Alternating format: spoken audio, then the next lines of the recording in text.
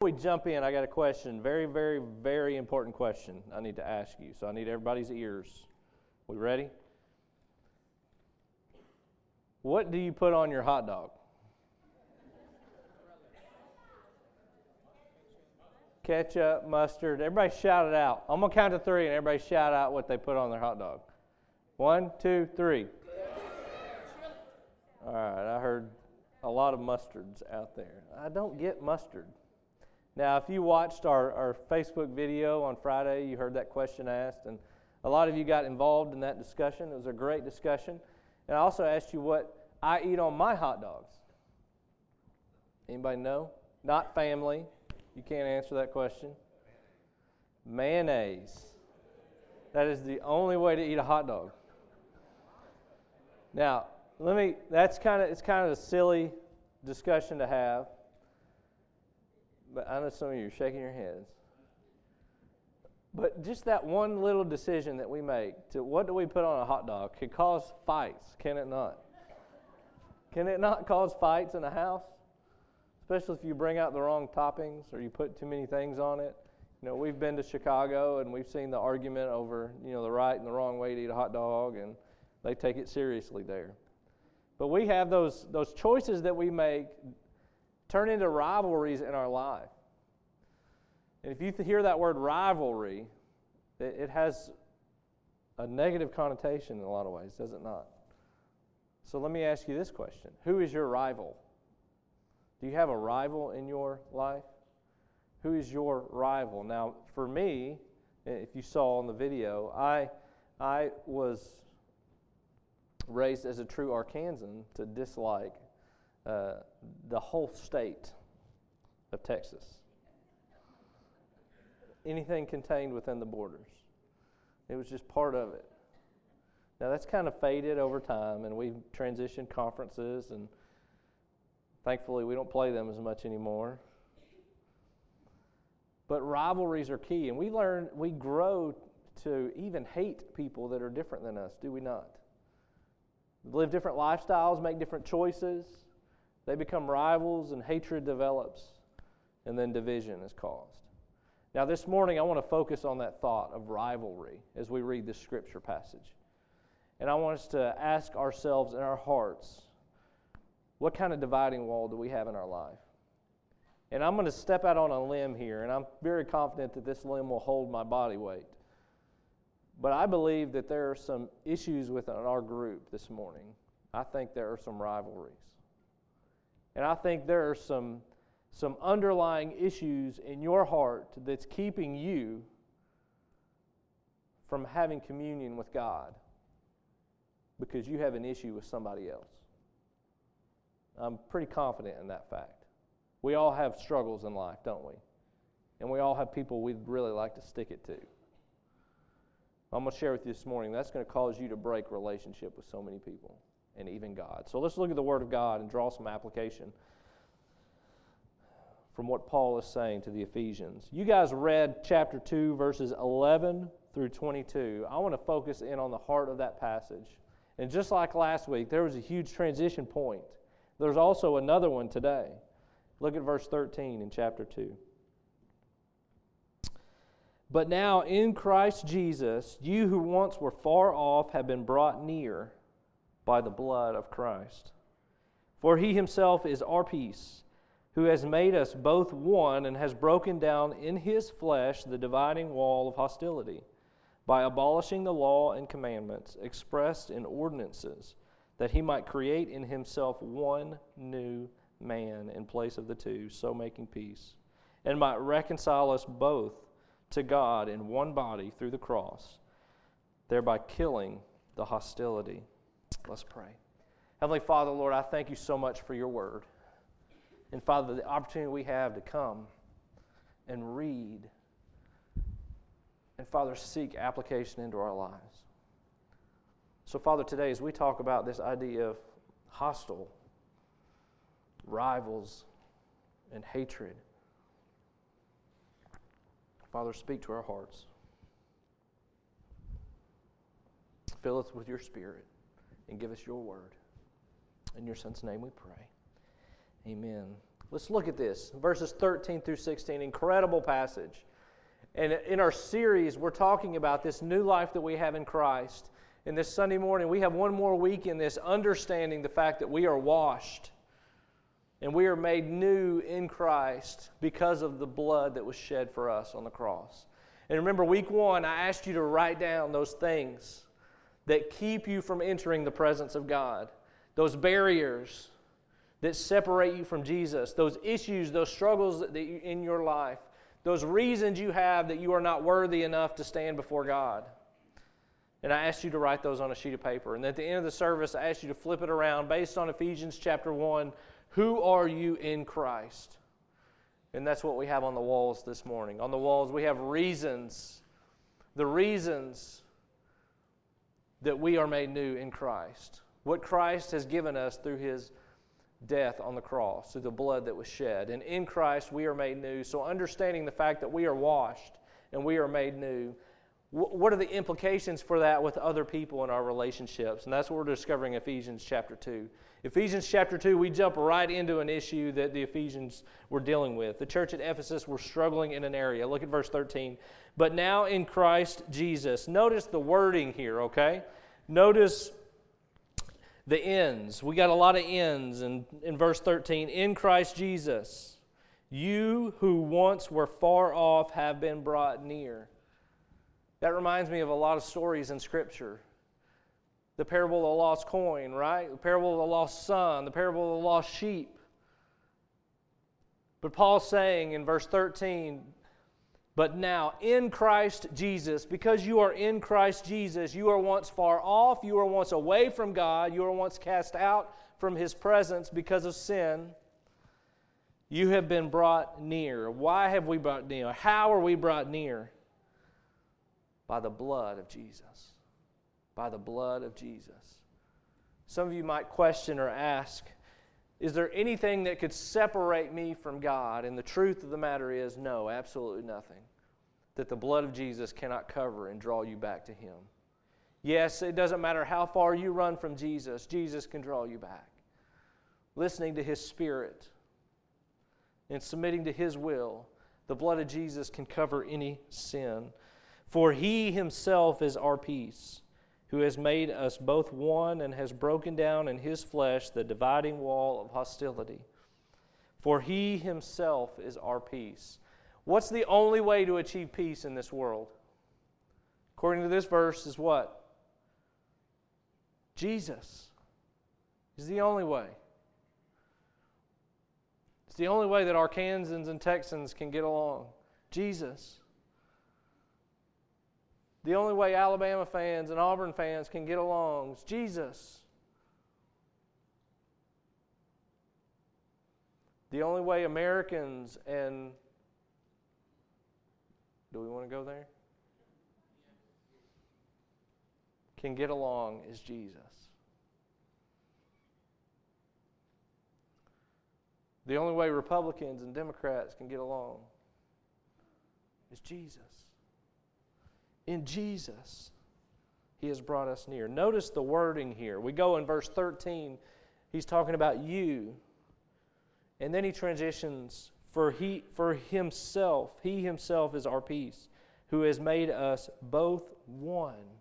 We go from you to our.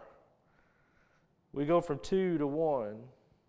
And He has broken down in His flesh the dividing wall of hostility. Do you ever have a wall of hostility build up in your life with anybody? No one? Man, y'all are awesome people to get to know. Y'all never fight? Okay, let's. This has never happened to me. Wink, wink. Okay. Have you ever gone to bed at night and realized you've got an issue with somebody? Husbands, wives, you ever felt that void in the middle of the bed? No? Okay. Not me neither. Huh? You have never had a dividing wall between you and somebody else. Somebody said anything to you, done something to you, and you just can't talk to them. You can't be in their presence. You can't walk in the same room with them. without saying anything. You're like, you just got to walk away. Can't say nothing nice, don't say anything, right? Look here. He himself is our peace, who has made us both one and broken down in his flesh the dividing wall of hostility by abolishing the law of commandments expressed in the ordinances. So there we get an aside here, okay? Here in verse 15, we've got this, by abolishing the law of commandments expressed in the ordinances. We kind of go back to the Old Testament for a minute. We understand the difference between Old Testament law and New Testament law, right? Can we live up to the laws in the Old Testament? All 613? No, absolutely not. That's why Jesus had to come, right? And so we live under a new law. So we don't have to live under the old law, but we live under a new law now. So we're going to set that aside, abolishing the law and ordinances, that he might create in himself one new man in place of the two, so making peace, and might reconcile us both to God in one body through the cross, thereby killing the hostility. I want to make sure we get the point before we draw application, okay? So we've got an issue here. A is fighting with B, and they can't get along, and there's a wall of division between the two. Now that wall has developed, and that wall has grown, and you can't get along, you're going to fight, okay? You just can't be in the presence of each other. We've never experienced that. We've established that. But then Jesus does what?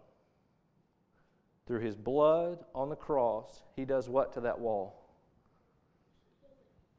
He breaks the wall down. And instead of having two, we have what? The goal is peace and uniting the two into one, thereby killing the hostility. The goal of Jesus' death on the cross is to reconcile us as sinners back to him and bring us into right relationship with him. But not only that, the goal of Jesus' death on the cross is to reconcile us to one another, so therefore we can enter right relationship with one another. What does this have to do with me? I'm so glad you asked that question. The reality of it is, if you're sitting in a blue chair this morning, everybody look. All right. If you're colorblind, the chair that you're sitting in is blue. We're all on the same page. If you're breathing, if you're in this room, you are or have been at odds with somebody in this world. Agree? We've all had issues with other people. Whether you want to admit it or not, whether you want to say it or not, everybody's been at odds with somebody. Now, what we do is we allow the issue that divides us to drive a wedge in relationships. Husband, when you have an issue with your wife, you let that issue fester and grow and develop into something huge, a dividing wall of hostility. When in reality, what we need to understand as believers is that issue at heart with every relationship is what? It's sin. That's all it is. It's sin. Sin works into our lives and drives us away from each other. Not just away from God, but away from each other. We are at odds with one another because of sin. It has divided us and it has separated us from one another and from God. Now, the truth found here in this passage is that Jesus came, Jesus lived, Jesus died, Jesus rose again to take care of that sin. Would we agree with that? We're all in agreement with that. We all believe that, right? Some form or fashion, we believe that Jesus took care of the sin issue through his death on the cross.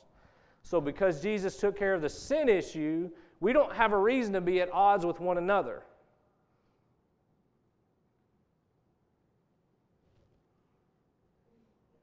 Okay, let me say that again. If Jesus took care of the sin issue in our lives, there is no reason for us to be at odds with one another as Christians. Okay. So because of the fights that y'all are having right now in your life, your issues that you have with somebody else, whether it be in this room or in the community, it shouldn't matter because Jesus died for that sin. So you harboring hostility with somebody else needs to stop because Jesus paid the price for that. Jesus covered it with his blood. So what are you doing by hanging on to it? You're saying Jesus' death is not good enough. That's what you're saying. Now, I don't want to step on any toes this morning, but stick them out real far and I'll step.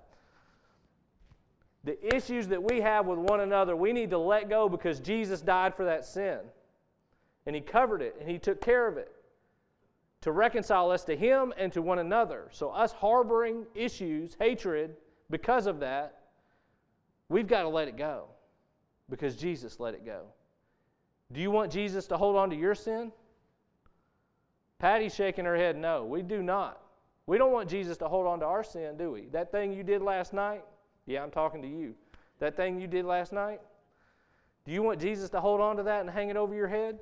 Absolutely not. We want him to let it go. So why can't we let things go with one another?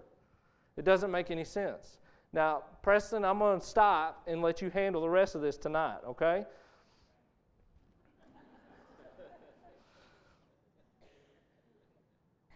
Through Jesus, we gain peace with God and with each other. Bottom line. Through his death, he brought peace. We see in this passage, just through these 3 verses. He brought peace, he made us one, and he gained us access to God.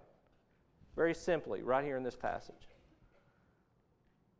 He brought peace, he made us one, and he gained us access to God. You see, what we're missing by just having a quick read of this text, if you don't really dig to understand what's taking place here, you got to understand something. Back then, there was this place of worship called a temple, right? And the issue that Paul's talking about here is a struggle between Jews and Gentiles. If you study Scripture, you find this out. There's an issue. There's a difference between a Jew and a Gentile, a Jew and a not Jew, okay? So you're either a Jew or you're not a Jew, okay? It's like I'm either a man or I am a woman. There's not either or both. I feel like I need to, this doesn't have anything to do with the message, but I'm going to say it again. You are one or the other. Children, you are one or the other. You cannot be both.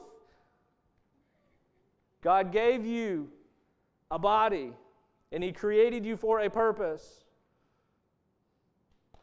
Either man or woman, boy or girl. You don't have a choice later. Be who God created you to be, okay? Because he loves you, and he created you for a good purpose. All right, we'll go on. You're either a Jew or a Gentile. Now, there's a dividing wall of hostility because Jews and Gentiles hated each other. So much that in the temple there was an area that Gentiles could not go. There was a wall because Gentiles were unclean, dirty people. And if they went into the presence of the Jews in the temple, they would die.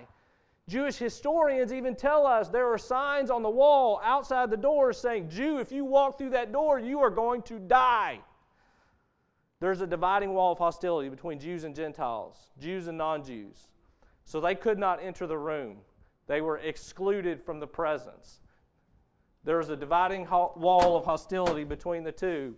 The Jews were inside the room. The Gentiles were outside. They had no access to the Father. They could not get to God. There was no way they can be reconciled to God because they were excluded from his presence. The dividing wall of hostility was real between Jews and Gentiles. And in this passage, we are shown that Jesus Christ came. Jesus came to break down the walls. He tore down the walls so anyone could enter the room. Anyone could have access to God. Anyone could have access to the Father because Jesus broke down every wall of hostility. And Paul is sharing here that it doesn't matter who you are or what you've done in your life. You have an opportunity to have a right relationship with God. You are not excluded based upon where you were born or what you've done. None of that matters. What matters is Jesus died for you, and He wants to have a relationship with you.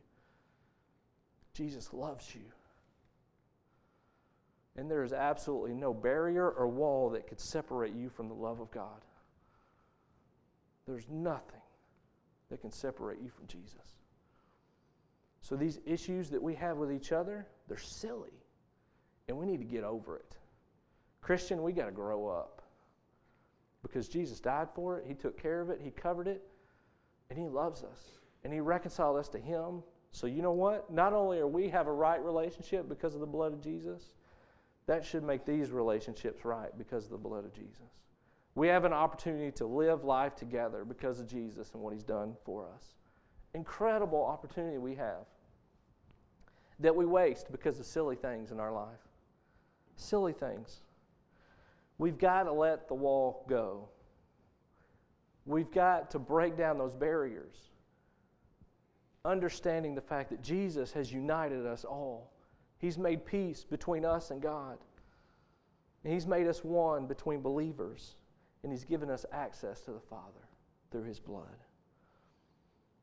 Guys, one of these days you're going to figure out that we're together, we're members of one kingdom. And the reality of it is, that person that you have an issue with, what are you going to do with them when you spend eternity with them? Huh? I heard an illustration this week, and I couldn't tell you who said it, so I'm stealing it, all right? Eternity is an eagle on the top of a mountain that flies down once a year and grabs one grain of sand. Every year, he grabs one grain of sand off the beach until every single piece of sand is on the mountain. And then every year, one time a year, that same eagle takes every piece of that grain of sand, and takes it back to the beach. That's just the beginning of eternity. That's just the beginning of eternity with Jesus. Now, what are you going to do with those people that you have issue with when you get to heaven and you see them sitting there? It's kind of like your mama, right, with your brothers and sisters. You're going to learn to like each other. Let's get it right now. We've got to understand, Christians, that we are together, members of one kingdom. We have one purpose. We have one goal, to love God and love each other. So let's let the silly things go. And let's trust in Jesus to unite us. We are family together. We are all members of the family of God. Carol and John, I take it seriously what we did this morning when we dedicate children not just to the Lord but to each other. That we make a commitment together as a family that we're going to walk step in step. And there are times when we utterly fail. As a parent, I do that often. But the incredible thing about this church family is it's okay. It's okay to stumble and fall sometimes because we're going to help pick each other back up. And we're going to be there for one another. We're going to encourage one another. We're going to lift each other up because we are family together because of what Jesus has done for us on that cross through His blood. We've got to understand the fact that every single person has a part to play in the kingdom of God. We see that very clearly in Scripture as that dividing wall of hostility is broken down between Jew and Gentile. Both Jew and Gentile have an incredible role to play in the kingdom. How many Jews are in this room this morning? Okay, Gentiles had a big part to play, right? Because you have a relationship with Jesus.